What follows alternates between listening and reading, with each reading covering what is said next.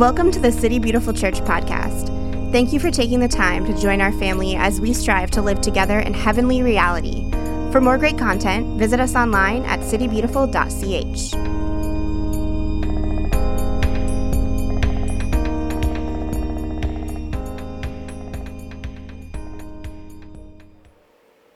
Good morning and welcome to City Beautiful Church. My name is Ryan and I'm the pastor here. We're currently in a series called To the Holy and Faithful, where we're working through Paul's letter to this little church in Colossae in Turkey. Very young church, dynamic church. It's full of a grand mix of people, but the struggle that Paul was finding in this church is that they're beginning to listen to other voices that are telling them, yes, there's Jesus plus this other thing. There's Jesus plus Jewish religiosity. There's Jesus plus Greek philosophy or whatever it might be. And they're kind of a lot like us today. They're compounded with all of these different competing philosophies and religions that are seeking to take their attention away from Jesus, that Jesus before long is no longer the central truth of their faith. And so Paul is writing to them to say, no, let's gather back into the center of what we believe as Christians, as little Christs. And let's use that as the filter that we understand everything else in the world that would compete for our attention. And so at the beginning of this passage, in this series, we looked at Colossians chapter 1, 15 to 20. We know this as a beautiful Christ hymn that kind of speaks of the supremacy of Christ, that he holds the whole thing together. In him, everything was made. We kind of moved on from there to see, okay, so because this is who Christ is, this is the response that is asked of us. This is how we locate ourselves in God's story because of what Jesus is doing in us and through us. And then Jonathan helped us to look at Paul's story within that. And he's saying, because of that truth, this is why I'm contending for you. And really, Paul was giving us the template to say, this is what it means to be part of the body. If we really believe that Jesus is the beautiful center of God's story, then that excites us to become part of his body. And then last week, we were Paul's beginning to get a little bit more particular and practical in the sense that he's saying, watch out for some of these hollow and deceptive philosophies is the language that he uses. That we can often find ourselves drifting towards either legalism, where it's all about our behavior and looking for the rules and the regulations to tell us how to be good, how to be safe, how to belong. But at the other end of the extreme, kind of to live into this sensationalist faith where it's all about welling us up within ourselves, these wild experiences that we're expecting to carry us from moment to moment. He's saying, if you find yourself in either of the extremes, you're probably in trouble. Because that's the place of self-righteousness, where it's more about you and your experience and your behavior than it is about following Jesus. And so we're carrying on with that today, looking at Colossians chapter 3. And this is kind of my thesis for today. To be Christian is not simply about behavior management, but to be shaped from the inside out as a person of virtue. And I think this has kind of been underneath the surface of a lot of what we've already been looking at in Paul's letter to the Colossians. That he's saying, you need to understand it's not about behavior modification. And that's what a lot of us have experienced Christianity as being. A new series of rules and regulations and do not touch, do not taste, these kinds of things floating in the ether that we just have to kind of memorize all the rules. And then that's what makes us Christians.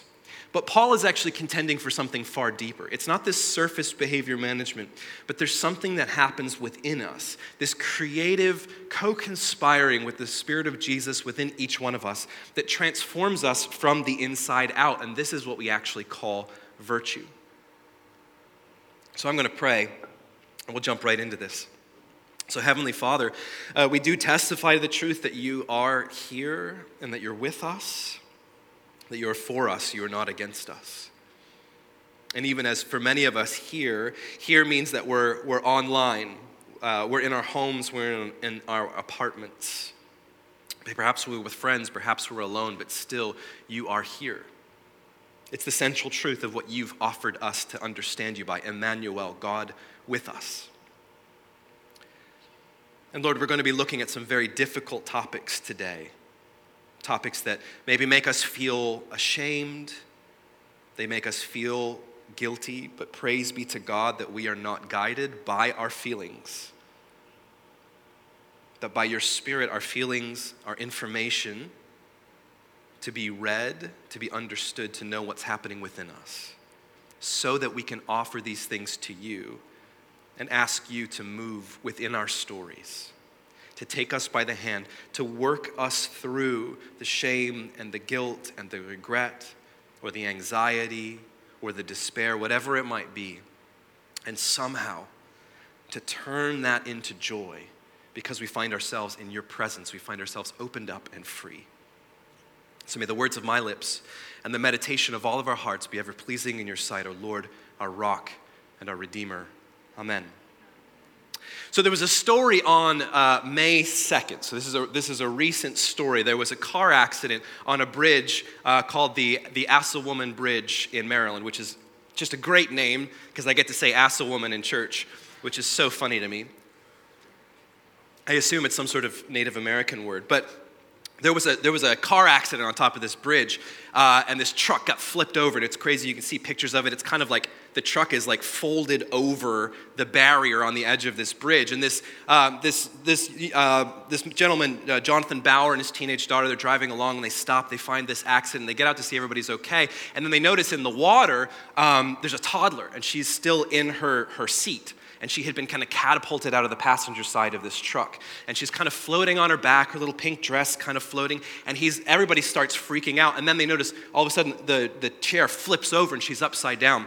And Jonathan's afraid of heights, but without thinking a moment, he jumps 40 feet into the water and he grabs her and he gets her out of the seat, lifts her up out of that. And there was some people on a boat nearby. They came by, grabbed Jonathan, grabbed this little girl, got them back to the shore. Immediately there were paramedics there and they were able to save this little girl's life. And Jonathan kind of slinked away because he didn't really want all of the attention that was going to come from it. So when they began to report this story, it was just like there's some sort of unknown hero. We don't know who this person is. But before long, his community wanted to come alongside of him and kind of champion him for who he really was. And when they talked to him about it after, he was a little bit reluctant for the attention, but he said that he knew is what he needed to do in that moment. And I love this story because I think it demonstrates what we're talking about here, that our life's pursuit as followers of Jesus isn't just about behavior management. It's not about memorizing rules and regulations, but it's being formed in a certain way where the things that are inherently at the beginning of our Christian journeys unnatural to us, because if we're honest, there's a lot of the tenets of Christianity that feel unnatural and uncomfortable, work their way into us and become what we would call second nature. And that's what we're talking about with virtue. It's when there's a certain kind of moral quality that we possess that becomes second nature. So when we enter into the unknown of life, we don't need to reach for the rule book. We just kind of inherently know what to do. And that's what Paul is really trying to encourage the church in Colossae to take upon themselves, to recognize that they already have the Spirit of Jesus. They've already been saved into his family, but something is happening within them where it's being worked from the inside out to form them to be the kind of people that radiate the personality, the character of Jesus more and more day by day. So I'm going to break it down here, and we're going to look at a couple portions of this chapter, Colossians chapter 3. So I want to begin. This is Colossians 3, 1 through 3. Paul writes, "Since then, you have been raised with Christ. Set your hearts on things above, where Christ is, seated at the right hand of God. Set your minds on things above, not on earthly things. For you died, and your life is now hidden with Christ in God. When Christ, who is your life, appears, then you will also appear with him in glory." I like to really use this passage when I teach people how to read the Bible. When we're looking at it as literature and we're even doing something, this is like, go back to like, you can leave that up actually. When you go back to like 10th grade English and you're like, look at the tenses. Okay, is this past tense? Is it present tense? Is it future tense? This is a really good passage because it says, since then, you have been raised by Christ. So that's a past reality. So you right here, if you are allegiant to King Jesus, if you have been baptized in the name of the Father and the Son and the Holy Spirit, you have been raised by Christ. That's a past reality. You don't need to do it again. This is why I'm very passionate about not re-baptizing people. It's already happened. You didn't get it, you didn't understand it, and you certainly don't see the reality of that in your day-to-day life, and that's okay. But you have been raised by Christ. That is already a truth that is deep within you, that is gradually working its way out. And so because of what has happened in the past, what is our present mandate? Set our heart on things above and to set our minds on things above. So our faith is a gift that we have received, right? It's the faithfulness of Jesus to save us that we have received, and now we respond to his faithfulness with our own, and that's our allegiance. And I love that Paul says first that you set your heart on things above, and then he says set your mind on things above. And so what we're talking about here is the retraining of the aspects of our personality. What does Paul mean with heart? Anytime you come across heart in Scripture, it just means like your core foundational desires, okay? Set your desires on things above. And we see this time and again. It's one of the brilliances of the ancient world. I think they understood this maybe better than we do. We like to think that we're logical first, like I worked something out and then that's going to tell me how to feel and what to want, and that's not true. As human beings, we're desire-based creatures. Our desires actually dictate how we think. Our desires actually dictate our logic. So because of what we want or what we desire on a very deep level, we might call it our will actually shapes. We'll actually think in ways to justify what we want. You see, because we're story-based creatures. We're not logic-based creatures.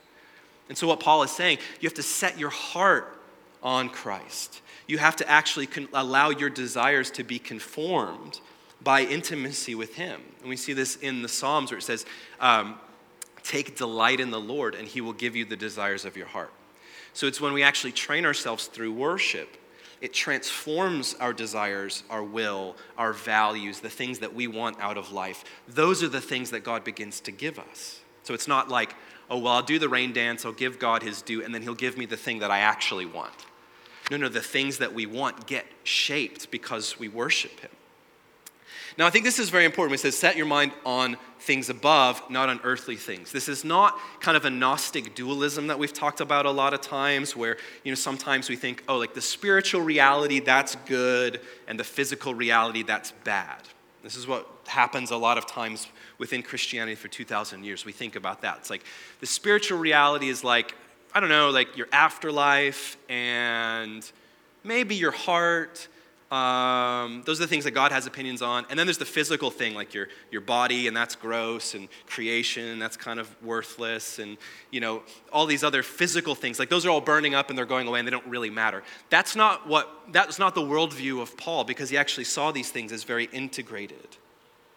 And what he really means by that, set your mind on things above, not on earthly things, is that we have to set our minds on characteristics that reflect the Creator in his own creation, instead of creation being left to its own self-destructive devices. That's what he means. It's when heaven invades earth, heaven is woven into the physical reality. We see all of creation gathered up and redeemed and restored, okay? So it's not that God has an opinion and desire for all of these spiritual things and there's these non-spiritual things. That's false thinking. That actually comes from Greek philosophy. It's everything is impregnated with the possibility of God being present in it. And as we work that out, it blesses the physical world. It blesses our bodies. It blesses creation. And all of those things become beautiful because they begin to reflect the reality of who God really is. And so I love, like I said, the tenses. You've been raised with Christ, but now there's a response that comes by setting your mind on things above, setting your heart on things above, focusing on heavenly things. And again, past tense, you already died, and your life is now hidden with Christ in God. And I think about what that means. To me, it's kind of like citizenship. Are there any non-naturalized American citizens in here? It's me, my mom. Everybody else born and bred American? What is it? American by birth, Southern by the grace of God? How many of you are Southern? God bless you. So we moved to this country when I was 5. And I was, little guy trying to figure it out. And it's very interesting moving from one English-speaking country to another because everything feels kind of familiar, but not quite. It would have been quite different if we had moved to like Africa or Asia. There's an obvious difference in language, and especially when you're 5, you're trying to reconcile this. And I remember being little, and it was just all these little nuances of things that were different. Like Mom and I were talking about this week, like even light switches flip the opposite way in the United Kingdom. So here you would flip a switch up to turn it on. There you'd switch down. I had to learn how to come up to a crosswalk and look the opposite direction from what you would do here because traffic is different. Maybe some of you know the famous story of Winston Churchill's first visit to New York City, and he looked the wrong way crossing the street and got hit by a car and broke his leg. So there's all these little language nuances, things that I didn't understand. And of course, because children are ruthless, I got made fun of every time I used the wrong word, you know? What I recognized in myself much later on, some of the work that the Lord was doing within me a couple years ago, as I was working through my own story, is this feeling of being an immigrant is kind of like you're 3 feet to the right of where you're supposed to be. Like everything looks similar and it's very close to what you know, but it's just not quite right. And I think if it's important to recognize that we're talking about here, because what's happened to all of us is that we've transferred our citizenship from the empire of the world to the kingdom of heaven. It's our new home. But just because we've transferred our citizenship doesn't mean that we understand the language or that we have all the little nuances of what it means to be a citizen. And a lot of times what happens, and tell me if this resonates with you, is that you make a mistake in your new culture. You use the wrong language or you misbehave or something and you go, oh my gosh, I must not actually belong here, right? How many of us, we don't feel like we belong in the kingdom of heaven very often because we mess it up. And I think the cool thing is, like for us, you know, we moved to Michigan, we were given a green card, you know, we were permanent residents. Even when I made mistakes, it didn't negate the fact that I had already been declared rightfully here. And I think that's true for all of us, and I want to bless you with that. So when he says, since you have been raised with Christ, you've already been declared a citizen of the kingdom of heaven. Now you're just learning the language and the customs of your new home country. And immigration is not comfortable. And there's a major temptation to believe that you don't belong. But by faith, we receive that as being what is true. And so what Paul is really talking about here then is now that you're here, you're being transformed to live more and more naturally here. And if it's not about behavior modification, it becomes about what we call virtue. It becomes about what we talk about when we talk about ethics or morality. And virtue and ethics are about how we live because of who we really are. And this is the difference between behavior modification and becoming virtuous people. That virtue is like your moral character. It's these qualities that have been woven into you that reflect the character of God. And then ethics or morality then are like these principles and decisions, the way by which you decide how are you going to be in the world. But it's more about who you truly are. My therapist this week was telling me this really wonderful story. When his kids were little, he was in a room with some other guys at this church, and there was a on the whiteboard in this classroom, someone had written, "Jesus loves good little boys." And that kind of struck him. He said, why? Why did someone write that? Because what it's communicating to kids at a very young age is, Jesus loves you if you're a good little boy, which means, well, Jesus is kind of frustrated with you when you're a bad little boy. And it becomes this behavior mentality, right? This behavior modification. And he realized that he was raising his children in that way too. Like when they would go over to a friend's house, he'd say, okay, have fun, behave. You know, you've got to reflect good on me as your parent. You need to go and you need to behave. And how often do we do that to one another, right? We think that's what it's about. Make sure that you behave. Make sure you follow the rules. And he said as he realized that, he began to change his parenting technique. And now when his kids would go over to someone's house, he'd say, I am so glad that you have the opportunity to go and to spend time with your friends. And I am so glad that you're mine. And the shift for him was moving from behavior modification and management of his children to reminding his children of who they really are and who they actually belong to. And that's the real task ahead of us. And like I even mentioned last week, I think that's actually harder than just being told how to behave, because it puts the onus on us, the responsibility that we need to learn how to think as Christians, how to feel as Christians, how to act. And how many of us have actually, if we're honest, have experienced that within church culture? Perhaps we've been told what to think. We've been told what we're supposed to feel, or we're told how to behave, but we haven't been given the skills that kind of exist on that deeper level. But I think it's that learning, that retraining of being a whole and complete human being because of who we are in Christ, that's imperative for us to be able to properly identify the hollow and deceptive philosophies that we were talking about last week. And it's important to recognize then, when we're talking about ethics and morality, it's not about what is useful. This is a kind of a plague in our modern society. We make decisions by we call utilitarianism, which is just what gives me the best outcome. And I'm going to make decisions based on outcomes instead of how am I faithful to the God that's revealed in Jesus, and how am I faithful to live out the reality of who I truly am on the inside. And so we move from usefulness in our decision making to faithfulness. Because if we're honest, as Christians, a lot of times the decisions that we're called to make are not particularly useful ones. They don't have the outcomes that we think we're going to have when it comes to tomorrow.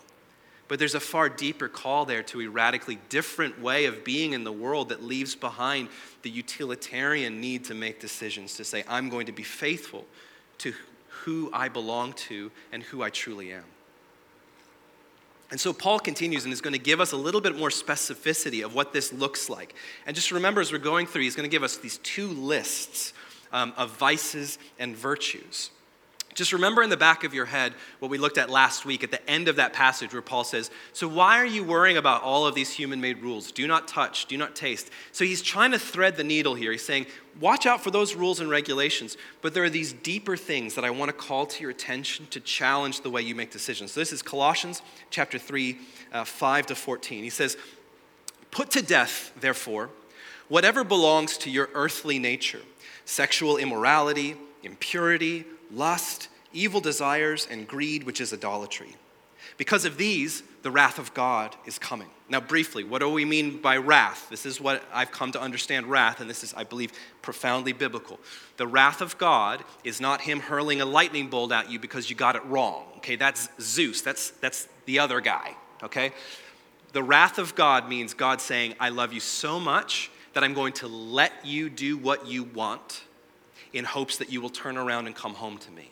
Okay? So God removes his hand of mercy and he allows the natural consequences of a broken world to take their due course in hopes that we repent and come back to him. How do I know this is what wrath is? Because of the story of the prodigal son. Many of you know that story. The younger son comes to the father, says, give me my inheritance early, which is really to say, I wish you were already dead. And it is the kindness of the father, it is the wrath of the father to go, okay, I think you'd be way happier if you stayed in the house, but I'm going to give you what you desire. And the younger son takes his inheritance, he squanders it, he ends up in the foreign land, and he turns around, he repents, right? He comes home to find his place back in his father's house, and the father receives him. So whenever we see wrath of God, that's what we're talking about. But now you must also rid yourselves of all such things as these: anger, rage, malice, slander, and filthy language from your lips. Do not lie to each other, since you've taken off your old self with its practices and have put on the new sense. Again, pay attention to that tense. This is all past tense stuff, which is being renewed in knowledge in the image of its creator. So there's the present tense bit. Here, talking about the kingdom, the church, there is no Gentile or Jew, circumcised or uncircumcised, barbarian, Scythian, slave or free, but Christ is all and is in all. Therefore, as God's chosen people, holy and dearly loved, clothe yourselves with compassion, kindness, humility, gentleness, and patience. Bear with each other and forgive one another if any of you has a grievance against someone. Forgive as the Lord forgave you, and over all these virtues, put on love, which binds them all together in perfect unity. How many of you, your skin is crawling we're going to talk about lust, we're going to talk about greed, And that's very natural because it's been born into us that at the end of the day, it's just about behavior modification. But I want to give us maybe a different, deeper, more profound lens to understand what Paul's really saying here. And I think this is what's happening. As the Spirit of Jesus is doing something within us, we are learning to see others how God sees them and then to treat them accordingly. This is what's happening. I think this is at the core of virtue and ethics and morality, is that we, as God is doing something within us, he's changing the way we think, he's changing our desires, and then he begins to change the way that we see. So we begin to see ourselves differently, and we begin to see other human beings differently. And I think this is so key in understanding what Paul's talking about with these vices. Because there's two lists of sins here, okay? So some would break it down that there's kind of like sexual sins, and then there's like conversational sins, or sins of like, how we talk or how we relate to one another. And I think they're probably actually deeper than that. But these sins are specifically about feeding our ego through objectifying other people. This is what I think when I talk about lust, this is what I mean. That love is where you're the subject and I am looking to elevate you into your full humanity. But lust is where I turn you into an object and I consume you for my own personal betterment. Now that might be sexual. That lust we often think of in sexual terms. That it's objectifying other people, it's gobbling them up. This is often what we talk about when we look at pornography or, there's a lot of different ways that we can talk about that. But I don't think it's always just sexual when it comes to lust. It's about turning somebody into an object, objectifying them, and then using them to build ourselves up. And I think that's when we look at this list, really, that's what Paul's talking about. That's the underlying thing in these vices, is that it's about objectifying other people. It's about consuming other people in an unhealthy way where we refuse to see them as image bearers. We refuse to see other people as the children of God. Now see, already we're moving away from, well, what are the do's and the don'ts and what am I allowed to do? We're not doing the surfacey bit. We're going, no, do you even see people as people? Because if you can't learn how to see people as people, all the surface dressing of behavior management doesn't matter. And I think if we're honest in the church, there's a lot of people who follow the rules, but they've never actually learned to see people as people. And they're pretty horrible, nasty people who haven't actually been transformed. They're just so obsessed with the rules. And so maybe we don't consume other people, but we certainly don't care about them because it's more about us maintaining our own sense of holiness than it is actually about being the ambassadors of Christ. So we talk about with that Pharisaic mentality. I'm doing it right. I'm behaving. I'm following all the rules and everybody else can just go to hell. But to learn how to see people the way that God sees them changes the way that we interact with them. We cannot objectify people any longer. And the reality is, any of us can learn a vice. Vices are easy. It just comes natural to us. You just have to coast on neutral, and you'll find the vices. But you have to learn virtue. It has to be something that you enter into with first nature because it will not come naturally to you. Kindness, compassion, these things are not natural to us necessarily, but we work to train ourselves. It's one part us opening our lives to the Spirit of God to do something inside of us, and it's one part us putting forth the effort. I think that's why our salvation is always this like co-working with God. When Paul says, work out your salvation with fear and trembling, this is what he's talking about.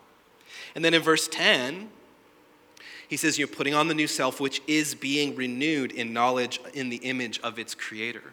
And I love this line because he's reminding us, no, it is this co-laboring with the Holy Spirit and our will, God's will and our will co-mingling. But it's through intimacy with God. Remember when he says knowledge, he's not saying know a lot of facts about Jesus. He's saying know him, know the Spirit, learn what the Spirit sounds like, what it looks like when the Spirit moves. Pay attention to that in your own life. Pay attention to that through the Spirit, through the Scriptures. Pay attention to that within your community. Get familiar with the Spirit of Jesus.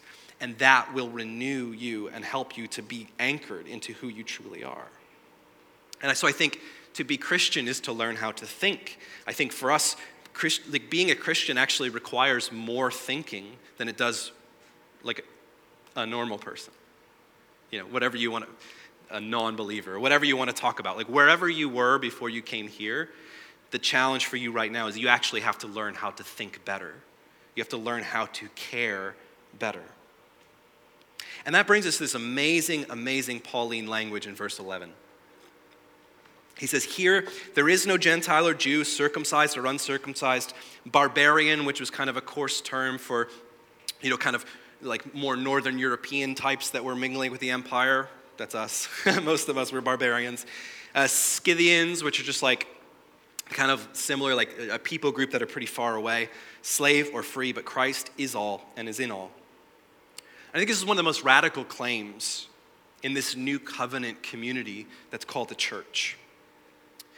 That these groups of people dramatically and radically treat one another differently than we did when we were in the world. Because when we were in the world, Jews and Gentiles, enmity. Look at Israel. Look at what's happening today. Palestine, Israel, bang. This is what happens in the world. Circumcised, uncircumcised. This is what happens in the world. Look at the strife between barbarians and civilized people, between slave people and between free people. The way the world works is to keep us divided, to keep us dehumanizing the people that are on the other side. I wonder if today, if we could rewrite this, it would say, here there are no Republicans or Democrats. Here there is no left or right. Here there is no boomer generation and millennials and Gen Z and whatever, And it's not that Paul means those things don't exist. He means they're no longer categories for how we value people. Because those labels that we have so often are the very thing that enables us to dehumanize the other person so we can build ourselves up. It's lust, essentially. I do it all the time, right? So do you. The other side. Oh, those freaking leftists. Oh, they're the worst. Oh my gosh, those Trump supporters, they're terrible. And we dehumanize, it's lust. We feed off our vitriol for the other side, those other people, because they're not doing it right and we are. And we consume them for our own betterment. But when we enter into the kingdom, when we learn to see people the way that God sees them, we go, oh my gosh, what a beautiful reflection of the image of God. What a beautiful child of God that is. Now, maybe we don't agree. And it's not that those things don't matter. They do tremendously. But it's no longer the criteria by which we judge other people. And what Paul is really saying here is that these vices tear communities apart. These are the kinds of sins that tear us apart in the way that we relate to one another. They cause all of these little fractures through the community. And that's what he really cares about. It's not about just behaving yourself so you can go to heaven when you die. He's saying, no, there's very real world consequences for when we forget who we truly are. We do not see people for who they truly are, and then we act accordingly. It breaks us apart. And the powerful vision that he has for the church is we stand alone as this colony of heaven to demonstrate this is what it looks like when Christ is king over creation. That all these people that are fighting and all this are rescued into this strange thing called the church and are transformed by their experiences there, where they begin to live a radically different way of being a human being. And so these heavenly qualities that we seek to possess, they do away with tribalism and violence. They bind us together as the new people of God. And that gives us that list in 12. As God's chosen people, holy and dearly loved, clothe yourself with compassion, kindness, humility, gentleness, patience. Bear with each other, forgive one another if any of you has a grievance against someone. Forgive as the Lord forgave you, and over all these virtues put on love, which binds them all together in perfect unity. These virtues are the character of God. You want to know what God looks like? He looks like that. He demonstrates all of those things in their fullness. You know, you and I, like at varying degrees, we're loving, but God is love. We have days where we're kind, but God is kindness.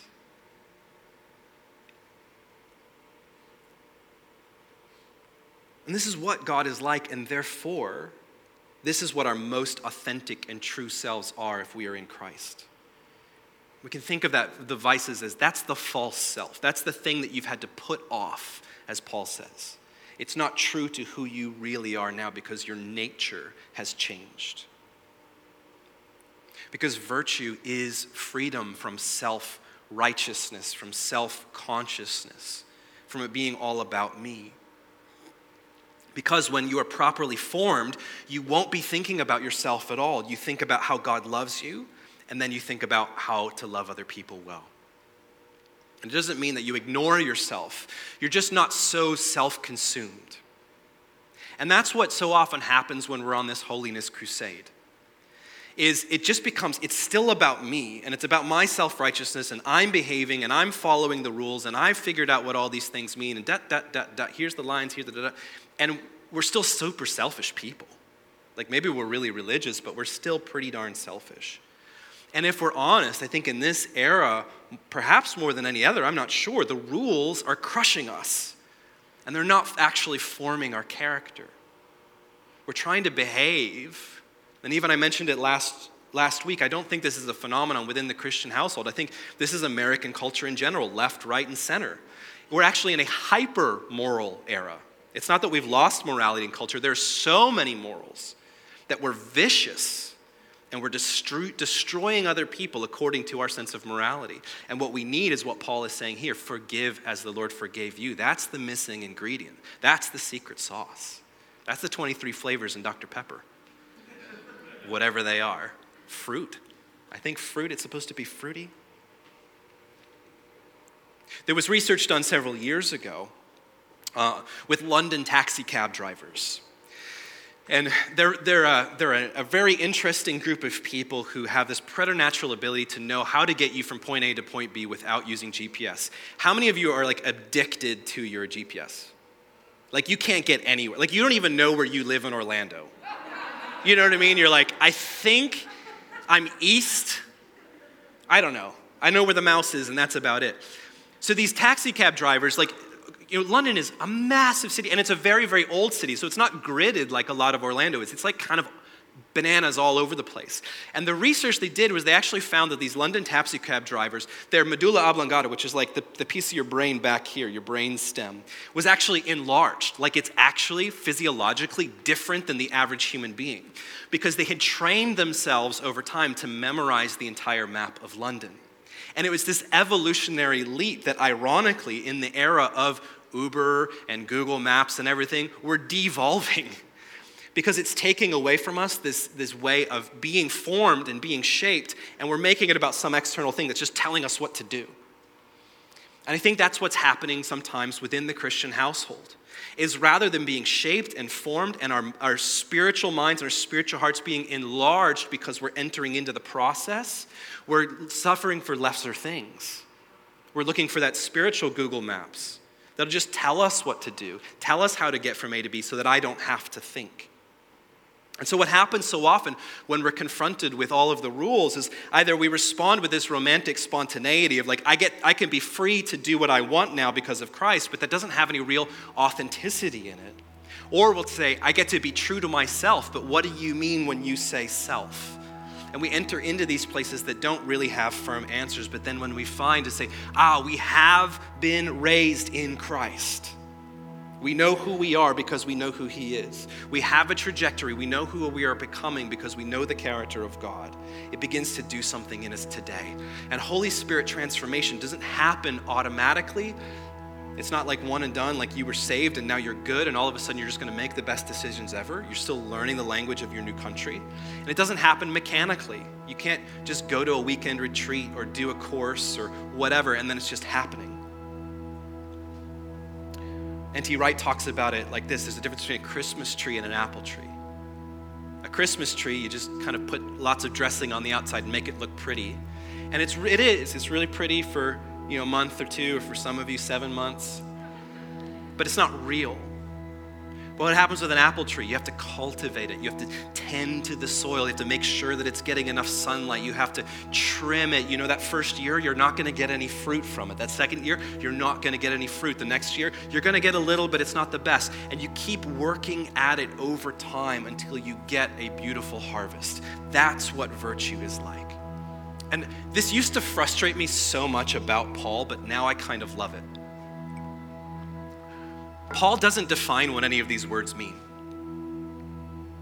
Like, he gives us some hints. Like, when he talks about sexual immorality, you can go over to Corinthians and go, hey, how about, you don't sleep with your mom? Okay, that seems, okay, that's a good one. Like, let's follow through on that. He goes, hey, how about you don't, sleep with your neighbor's wife? Okay, that's good. That's sexual immorality. But he doesn't really define what a lot of these words mean. And I kind of love that. Because he's saying, hey, you got to do the work. Figure it out. You have the Spirit of Jesus within you. And as you learn the language of the Spirit, as you develop intimacy with Jesus, you will work out what we mean when we say these words. And you do it within community. As we open our lives to one another, we're trying to figure out, what are we really talking about? That if it's not about this surface dressing of rules and regulations and do not touch and do not taste, what's it actually about? So we've got to do the work, but it's so worth it over time to see the character of God, the character of Jesus becomes a little bit more natural to us than the day before. And then we enter into our old age and it's like breathing. And I know you've met that person. You've met that OG Christian where it's just like the Spirit of Jesus just radiates from them so naturally. And you're like, I want to be like that. And that's our true goal. So what do we do? How do we do this? How do we open ourselves up to allow the Spirit of Jesus to do something within us? Well, prayer is a really, really important bit of that. So I'm going to lead us through a prayer that I've written. Basically I've turned this scripture into prayer. It's one of my favorite things to do. You take a piece of scripture and you go, oh, that's nice. And then you actually pray that scripture. I think this is a very important skill for us to learn. And so there's going to be kind of 3 parts. We're going to begin with gratitude. I think it's always important to start prayer in thankfulness, because that gives us that firm foundation of like, oh yeah, this is who God is. Oh yeah, this is what God's already done. Whew. Okay, now when I come to confession and I'm admitting my vices and my shortcomings and my sins, it's not out of a place of anxiety because I remember who God is and going, oh yeah, he welcomes me home every day. And then we're going to pray after we confess. We're going to ask God to give us new insight into that character, the virtue that he's crafting within us. So what'll happen is we're gonna pray a piece together, and then you can see in italics on the bottom, I'm gonna leave some space for you just to pray out of your own heart and to see where the Lord leads you, okay? So let us pray. Together we say this: Almighty Father, thank you that we have been raised with Christ. Teach us to set our hearts on things above, where Christ is, seated at the right hand of God. Teach us to also set our minds on things above, not on earthly things. For we have died, and our lives are now hidden with Christ in God. When Christ, who is our life, appears, then we will also appear with him in glory. So offer gratitude to God for who you are in Christ.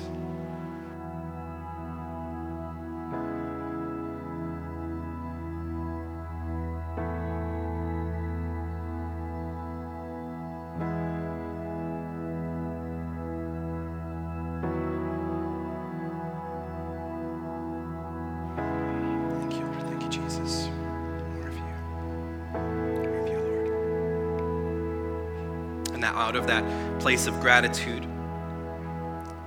let us confess our sins. And together, we confess that we have sinned against you and one another in thought, word, and deed, by what we have done and by what we have left undone. Help us to put to death whatever belongs to our earthly nature. Teach us to rid ourselves of these things: sexual immorality, impurity, lust, evil desires, greed, idolatry, anger, rage, malice, slander. So spend some time just confessing to God any of these vices that you feel have a hold on you where you're at in your story right now.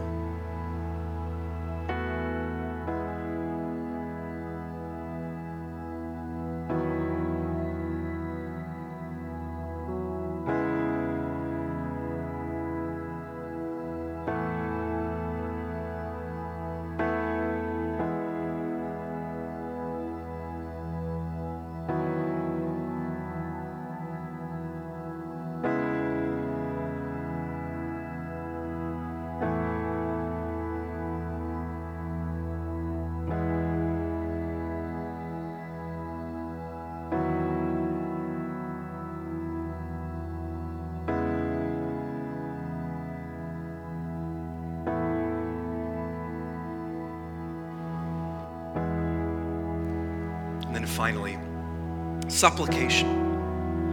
We've emptied ourselves, we've laid this foundation of gratitude. We've confessed our sins, so we're laying those things at the feet of Jesus. And now we're asking him to offer us something because he's good. And Jesus himself says, if you're capable of giving these things to your own kids, don't you think that your Father in heaven knows what you need? But you just have to ask. So together, therefore, as God's chosen people, holy and dearly loved, we clothe ourselves with compassion, kindness, humility, gentleness, and patience. Teach us to bear with each other and forgive one another if any of us has a grievance against someone. Help us to forgive as the Lord forgave us. And over all these virtues, may we put on love, which binds them all together in perfect unity. So just take a moment and ask the Lord to help you grow in any of those areas that you feel like you're lacking right now.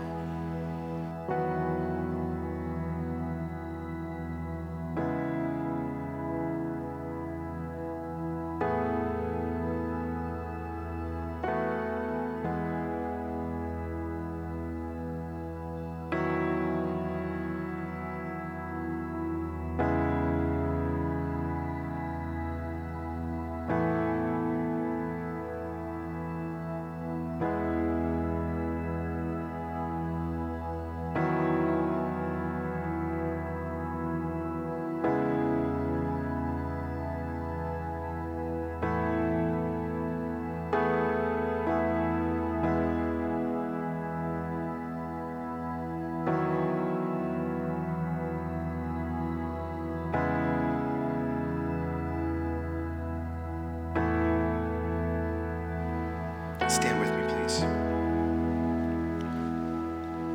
King Jesus, we do thank you that we have already died and we've already been raised to life in you. You are our life. You are our life. But Jesus, we also recognize that there's still plenty of work to do. Teach us how to be citizens of your kingdom because we don't always get it right. We stumble, we fall, we make mistakes. We try to run back to the slavery of rules and regulations instead of following you, of learning the language of your Holy Spirit working within us. Teach us how to be virtuous people, that more and more, day by day, we naturally radiate your character to the world around us and begin to speak a different story of what it truly means to be a human being in your kingdom. Holy Spirit, we give you permission now in this space to move in us and through us. Do the work that you want to do in this space so that none of us leave without a little bit of transformation. And we pray all of these things in the strong name of your Son, our Savior, Jesus Christ. Amen. Let's worship.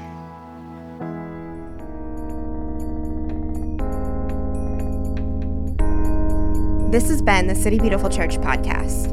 To stay connected, follow us on social everywhere at City Beautiful CH. We hope you join us again soon.